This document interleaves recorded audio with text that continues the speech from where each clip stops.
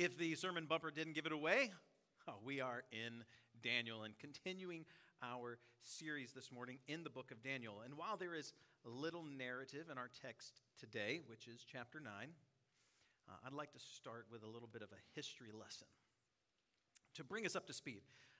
First, I'm going to share some personal history, and then I'm going to share some history about Daniel.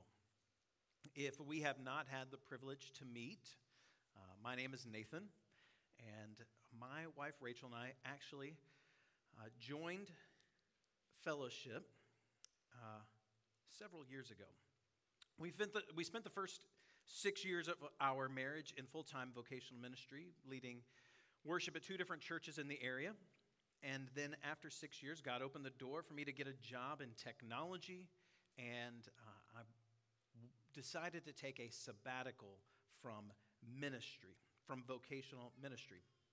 And it's in this break that we found Fellowship, or rather Fellowship found us. The beloved Dave Love was the music minister here at Fellowship, and he and I were personal friends, and he invited Rachel and I to come sing on a Palm Sunday.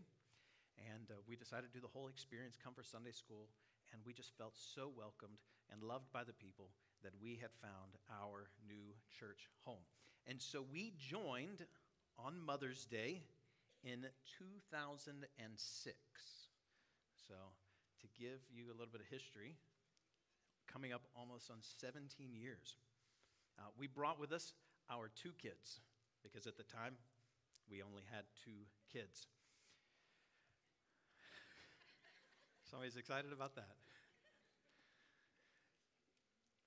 Now, our first stay at Fellowship, to be honest with you, didn't last very long. Being in ministry previously, I had another pastor call me and ask me to help him planting a church in northern Kentucky, which is where I grew up. And so by August of that year, we were gone. And I committed 6 weeks. I'd give this guy 6 weeks to help him launch a church, leading worship, and to get through, just, get on their feet.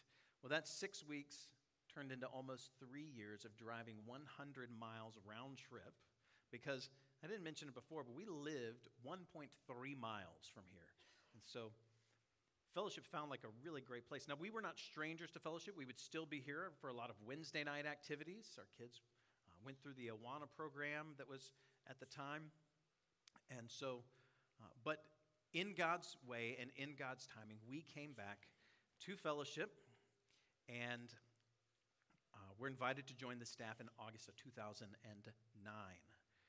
And so finally, Fellowship was by our side as we welcomed home our 4th child, the 3rd child being born in there somewhere along the way, and 4th child being Rubinho, who joined our home from his orphanage in Haiti in 2018.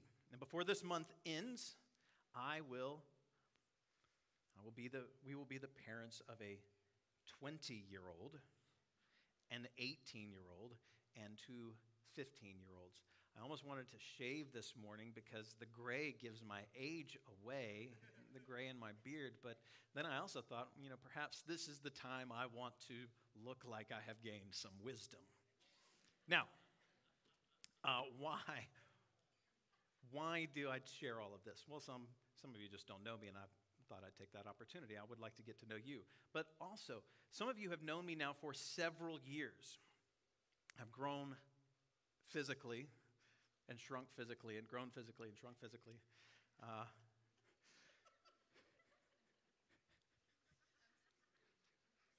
I've grown emotionally.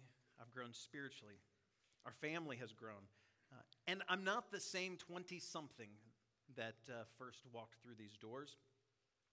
In other ways, I am the same person, and I'm certain that for many of you, your opinion of me has changed in these past 17 years for the good or the bad. But as we return to the life of Daniel today, we want to see him rightly through his entire life. In preparation for this morning, I asked several people, how old do you picture Daniel when he goes into the lion's den? I'll let you answer that amongst yourselves. It's probably not what you think. If you hadn't noticed in these past two installments of the book of Daniel, we've changed tone a little bit. You see, the first 6 chapters of Daniel are narrative, and they are taken in chronological order, and we work our way through those Sunday school stories of the lion's den, Shadrach, Meshach, Abednego, the fiery furnace, the writing on the wall. And then beginning in chapter 7 through the end of the book, we are now a prophetic journal that Daniel is writing based on visions that he's been given. And they switch between chronology so that it gets a little bit confusing. So as we lay the foundation, before we jump into chapter 9, I'm going to give you some dates. There's going to be a chart we're going to put up on the screen here for you. These dates are BC, that is before Christ. So we work backwards from 0, remembering that then the year number moves in reverse. But biblical historians believe that Daniel was likely born around the year 620 BC. This makes him around 15-year-olds when his 3 friends were carried away from Jerusalem to Babylon. These 3 musketeers with their Daniel D'Artagnan began their education at the University of Babylon, and with Daniel chapter 2's interpretation of Nebuchadnezzar's dream, Daniel was likely around 18. What I want to say is for our young people right here in the front and center is that you don't have to wait to make an impact for the kingdom. Daniel here at 15, 16, 17, 18, making an impact and being a model for the kingdom and what it means to believe Jesus and to follow him. Don't let age be an excuse. 586 BC, for those studying biblical history, it's an important year. It marks the fall of Jerusalem. And in Nebuchadnezzar's vanity around the golden statue that he built, resulting in a trip to the fiery furnace for Rakshak and Benny, for you growing up on VeggieTales. At this point, they're approaching their mid-30s. By Daniel chapter 5, the king has changed to Belshazzar. This includes the handwriting on the wall, but also aligns with the prophetic visions of chapters 7 and 8. So chapter 5 concludes with the death of Belshazzar and the assumption of Darius. I've heard some say Darius. We're going to stick to Darius the Mede in 540 BC. It's under Darius' reign that Daniel was thrown into the lion's den. And so our timeline puts Daniel at around 81 years old. When you pictured Daniel in the lion's den, did you picture him in his early 80s? So from our young people up front to our white hair or no hair people in the room, age is not an excuse by which we make an impact for the kingdom. You are never done making an impact for the kingdom. You can't say, oh, I did that when I was younger and I'm done and now I'm retired. Who wants to get tired again? We never stop working for the kingdom. And so Daniel chapter 6, Darius, king, aligns with chapter 9 as our text this morning. And so picture Daniel here in his early 80s, setting up the stage for Daniel chapter 9. As we look at our text today, I want to focus on Daniel's pattern of prayer. We'll break this out into 4 things. You don't have to write them down yet, but these are your 4 points if you are following along in the worship guide. Commencement, confession, comfort, and confidence. And before we look at Daniel's prayer, let's begin with our own. Oh Lord, give your servant wisdom and discernment, clarity of speech, focus this morning as we consider the revelation to the prophet Daniel. May we encourage and find hope and turn our hearts towards you. In Jesus' name, amen. Commencement. So we're going to begin in verse 1 of Daniel chapter 9. In the first year of Darius, the son of Ahasuerus, we point out this is Xerxes. These people have two names. We also know that Daniel had two names, Daniel and Belteshazzar, which not to be confused with Belshazzar. But in the first year, by descent, a Mede, Darius, who was made king over the realm of the Chaldeans, in the first year of his reign, I, Daniel, perceived in the books the number of years that according to the word of the Lord to Jeremiah the prophet must pass before the end of the desolation of Jerusalem, namely 70 years. Then I turned my face to the Lord God, seeking him by prayer and pleas for mercy with fasting and sackcloth and ashes. Now I give our first point this morning as commencement. I want to be completely honest with you. I was just trying to get the alliteration down. This is a little bit of a stretch. But the word commencement means beginning. Fascinating, when you graduate from high school or college, it concludes with a commencement speech. But that speech really being, take what you've learned, and this is the beginning of your next phase of life. And so in Daniel's beginning of this chapter, where did he begin? Let's start at the very beginning. It's a very good place to start, in the words of Julie Andrews.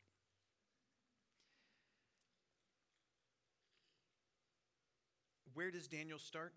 It says, I, Daniel, perceived in the books. What books? The scriptures. The Bible as it was at that point in time. More specifically, the words of Jeremiah.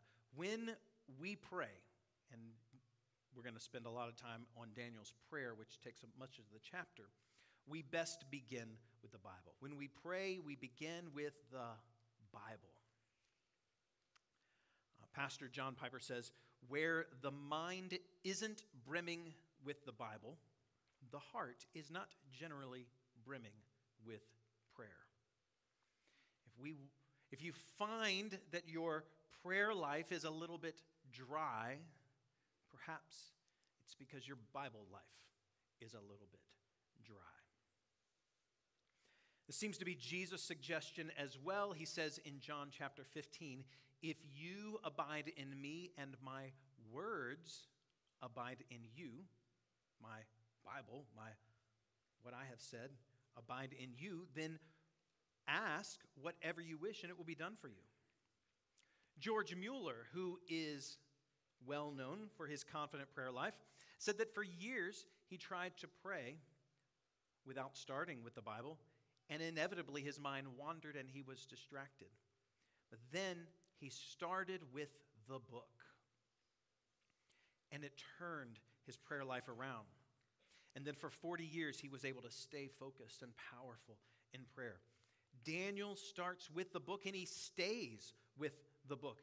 As we'll read through his prayer, it drips with scripture, with references that allude to Leviticus, Deuteronomy, Exodus, Psalms, Jeremiah. You know, in one of the last opportunities that Ryan had the opportunity to speak from this pulpit, he recommended and pointed us to Don Whitney's book, Praying the Bible. If I remember, he even offered to buy a copy for anyone interested.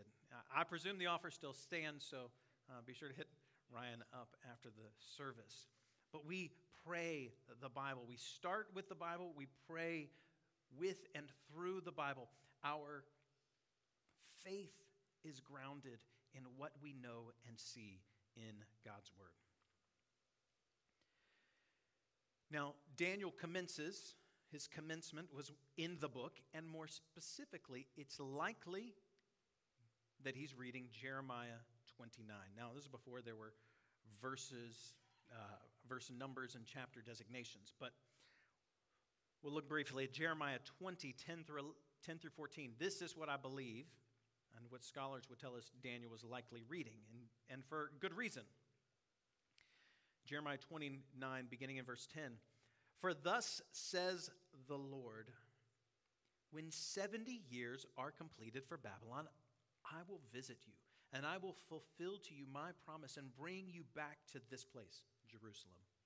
For I know the plans I have for you, declares the Lord, plans for welfare and not for evil, to give you a future and a hope. Then you will call upon me and come and pray to me, and I will hear you. You will seek me and find me when you seek me with all your heart.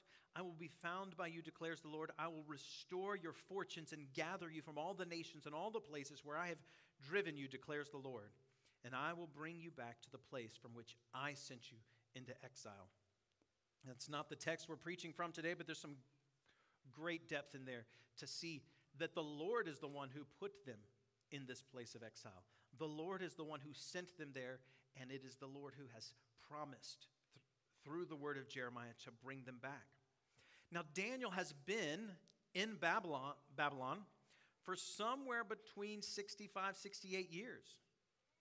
And he's reading this 70-year timeline, and he realizes that this is likely going to happen in the remainder of his lifetime.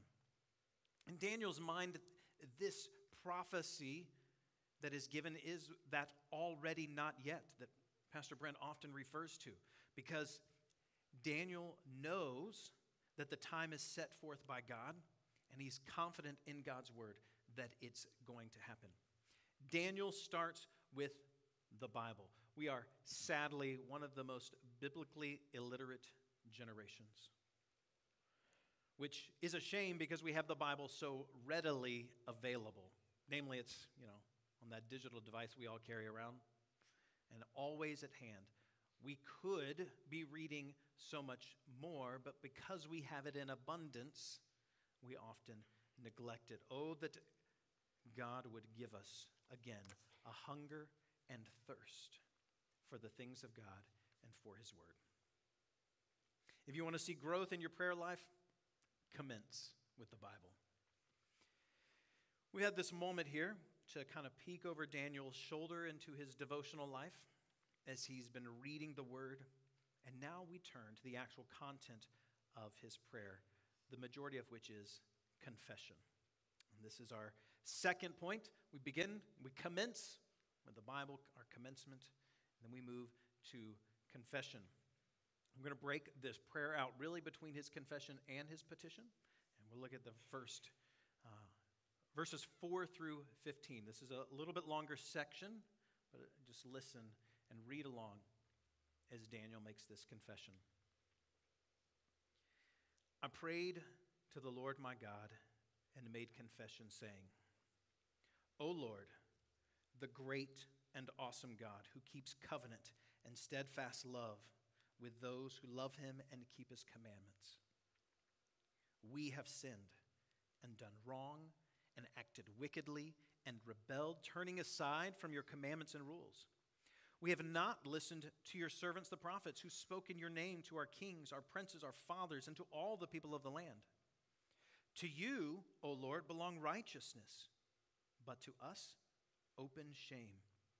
As it is this day to the men of Judah, to the inhabitants of Jerusalem, and to all of Israel, those who are near, those who are far away, and in all the lands to which you have driven them, because of the treachery that they have committed against you. To us, O Lord, belongs open shame, to our kings, to our princes, to our fathers, because we have sinned against you. To the Lord our God belong mercy and forgiveness, for we have rebelled against him. We have not obeyed the voice of the Lord our God by walking in his laws, which he set before us by his servants the prophets. All Israel has transgressed your law and turned aside, refusing to obey your voice. And the curse and oath that are written in the law of Moses, the servant of God, have been poured out upon us because we have sinned against him. He has confirmed his words, which he spoke against us and against our rulers who ruled us, by bringing upon us a great calamity. For under the whole of heaven there has not been done anything like what has been done against Jerusalem. As it is written in the law of Moses, all this calamity has come upon us, yet we have not entreated the favor of the Lord our God turning from our iniquities and gaining insight by your truth. Therefore, the Lord has kept ready the calamity and has brought it upon us. For the Lord our God is righteous in all the works that he has done, and we have not obeyed his voice.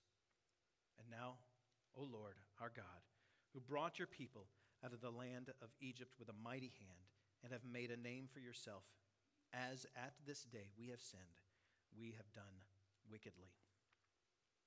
We could spend a few hours,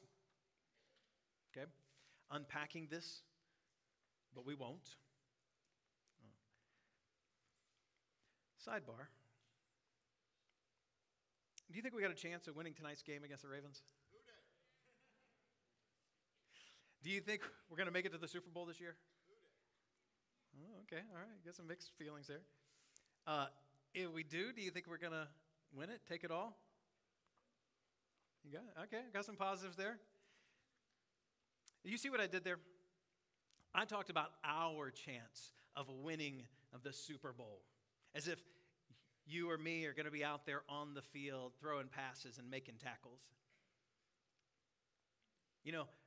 But then if the Bengals lose, well, I can't believe they did that, right? It's not a we anymore. It's now a they. Back to our regularly scheduled programming. Daniel here employs the same technique. While he does later in verse 20 qualify that he had to confess his sins and the sins of his people, he's taking a lot of ownership here of the sins of Israel. This prayer is a we have sinned. It's a corporate we. He's taking ownership of a lot of transgressions that he did not personally commit. We look at Daniel, we tend to think he's a mostly upstanding guy. Now, all have sinned, clarity, Daniel included. But I think there's some application we can make here with respect to how we confess sins. When we are looking for sins to confess, we should consider all those corporate communities where we are involved, our families and our family histories, our church and the Christian community at large, our businesses, our state, our nation, our world, the sins of Jerusalem, of Judea, the sins in the uttermost parts of the earth. You may not have individually committed them, but yet you bear the same name and you carry the same witness as those who have. And so we are identified with them from the community outside. We are part of that royal we, and so we should confess on their behalf. Now, if we're clear and honest, we all have enough personal sin to start with that if you're really sincere about confessing sin, you probably don't have enough time to get through that. And if you're having trouble seeing the personal sin in your life, perhaps you need to commence with the Bible. Now, note as we've read here, Daniel is constantly contrasting God's attributes, his righteousness, his holiness, against his sin, their sin. And if we are to see ourselves rightly, we have to see God in the glory of his righteousness and holiness. We began our service reading Isaiah 6. As Isaiah sees the glory of the Lord and he says, "Woe is me," but then they turn and we sing, "Holy, holy, holy." And so we want to confess this morning. The good news, there's a lot of hope in confession. 1 John says, if we say we have no sin, we deceive ourselves. The truth is not in us.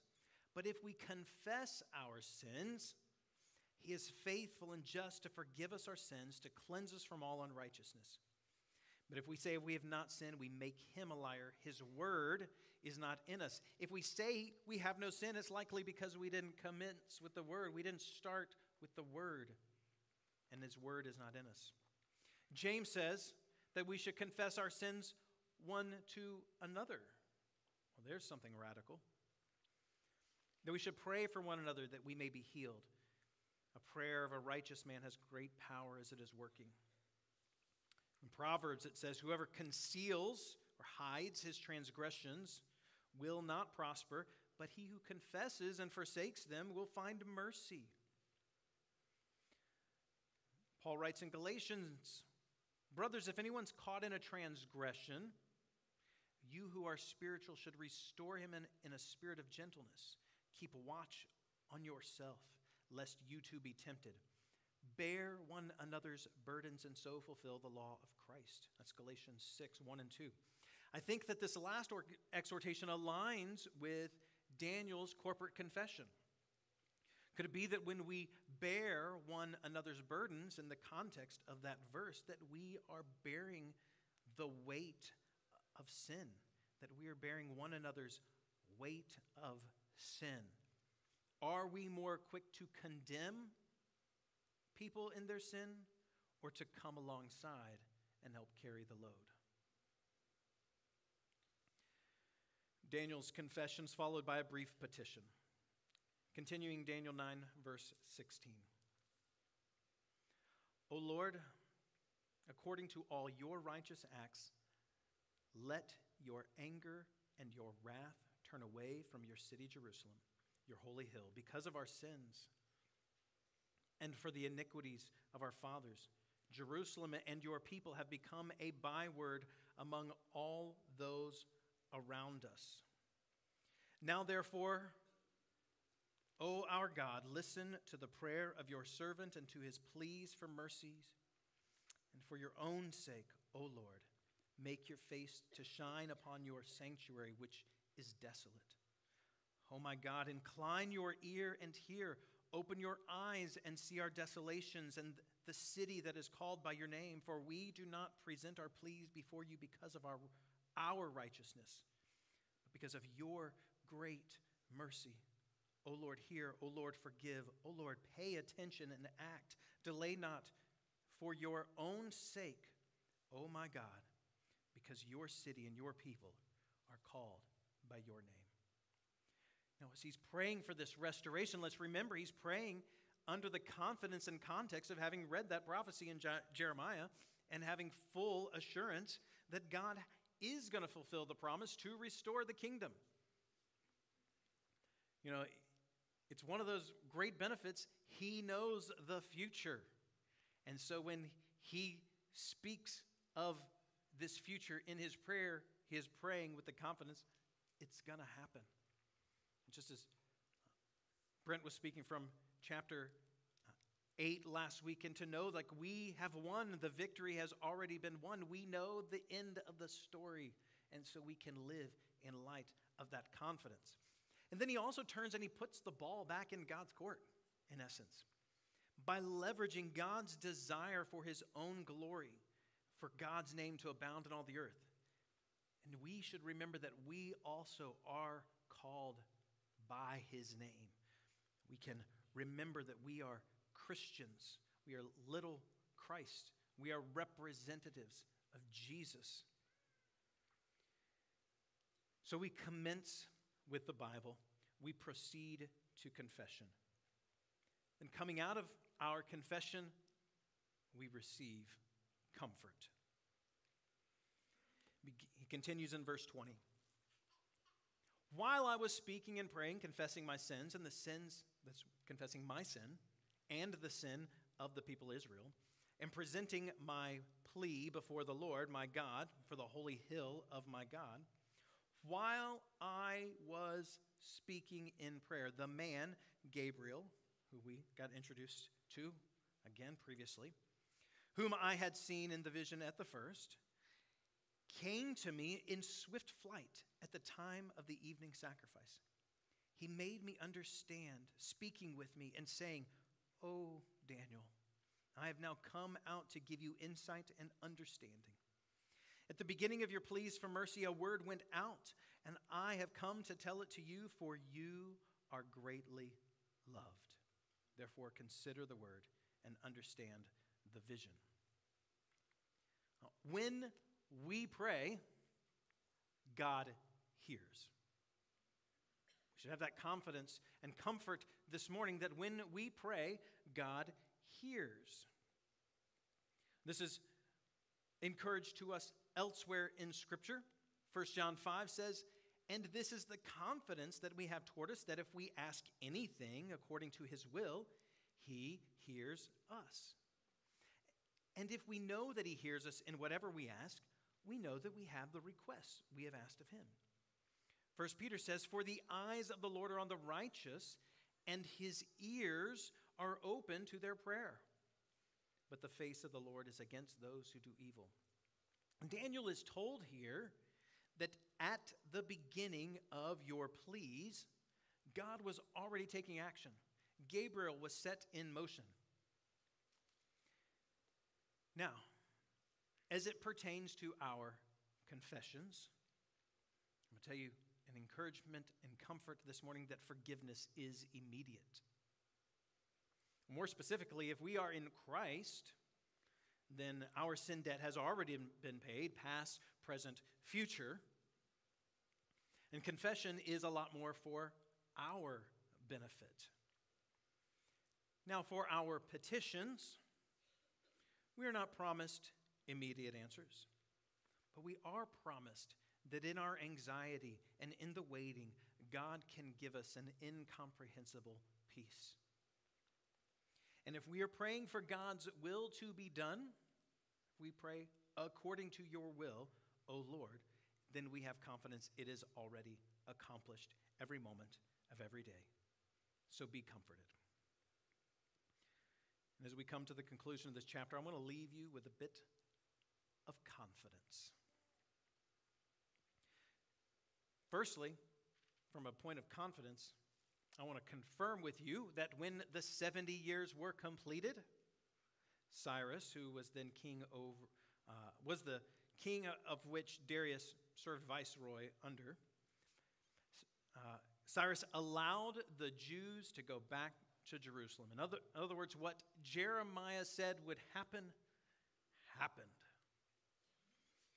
The prophecy came true. And as we study Jeremiah, we even learn about how provision was given for the rebuilding of the temple.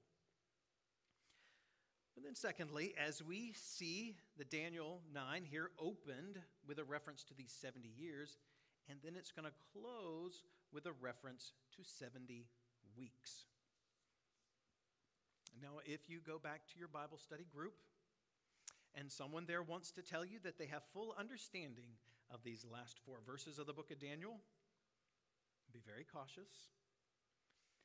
Scholars have tried to make sense of these for thousands of years. That's a figurative, not literal thousand there. And while I don't want to espouse a particular viewpoint, I did a lot of research and reading about this week.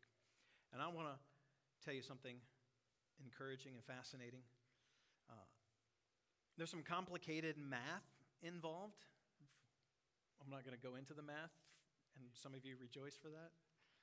But that takes these 70 weeks as 70 periods of 7, and meaning 70 periods of 7 years.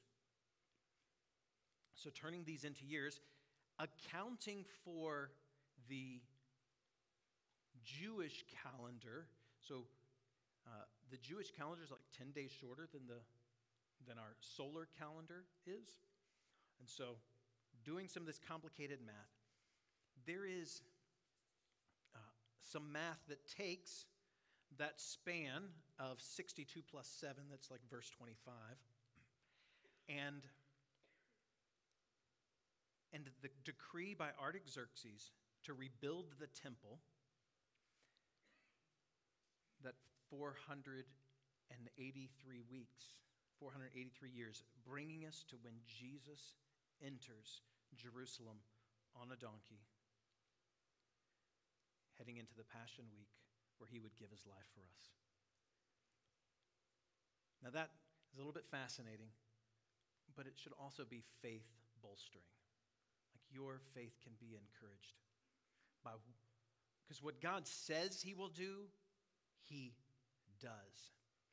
Our confidence rests in the past goodness and faithfulness of God.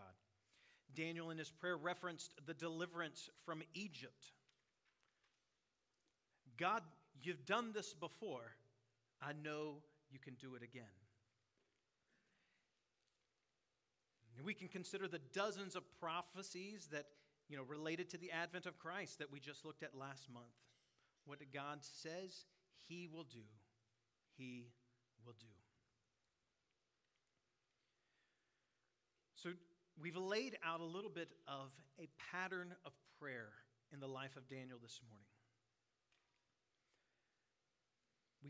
We start with the Word, with the Bible. As we see in the Bible the goodness and greatness and holiness of God, we begin to rightly see ourselves with respect to that awesome God, and we respond with confession. But in our confession, we can be comforted that God hears us and will do something about it. He will take action on our behalf. And we hold to the confidence that he will uphold his promises, which are many towards you and me. And with that, let us pray.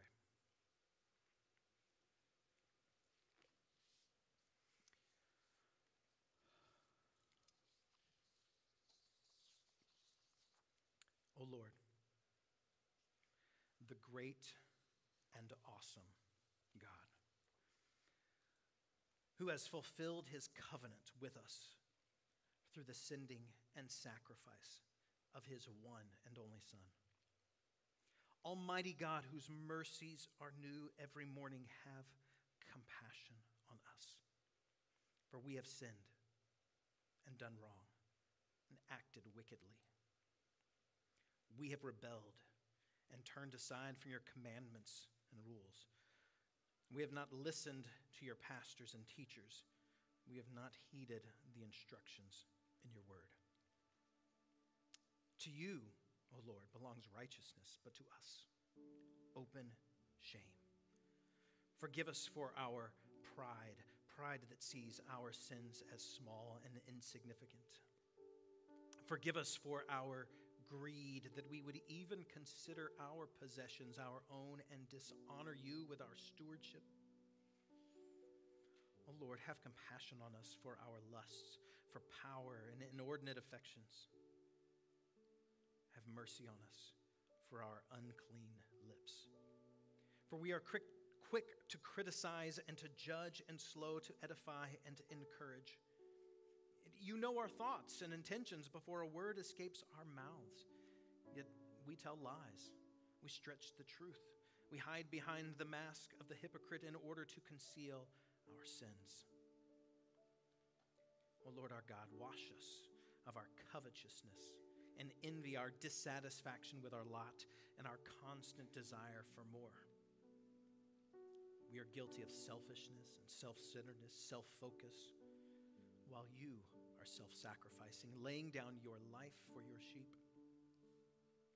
We have not loved you with our whole hearts and minds and strength and will.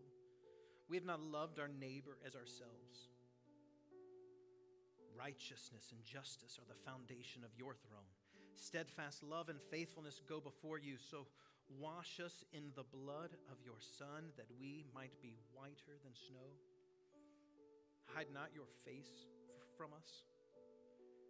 Turn to us in our distress. Hear our cries of repentance. Create in us clean hearts. Restore the joy of our salvation. Deliver us from the burden and the weight of our sin. Then open our mouths that we might declare your praise. Listen to our pleas for mercy. For your own sake, O Lord, make your face to shine upon those called by your name. Incline your ear to hear, open your eyes to see. O Lord, hear. O Lord, forgive. O Lord, pay attention and act. Delay not for your sake, not because we deserve it, but let the wicked see the deliverance of those that bear your name. To you, the omniscient, omnipotent, ever-present God, may we exalt you as great and awesome as we receive your never stopping, never giving up, unbreaking, always and forever love. To you be the glory forever and ever. Amen. Would you stand as we sing and exalt the great and awesome God?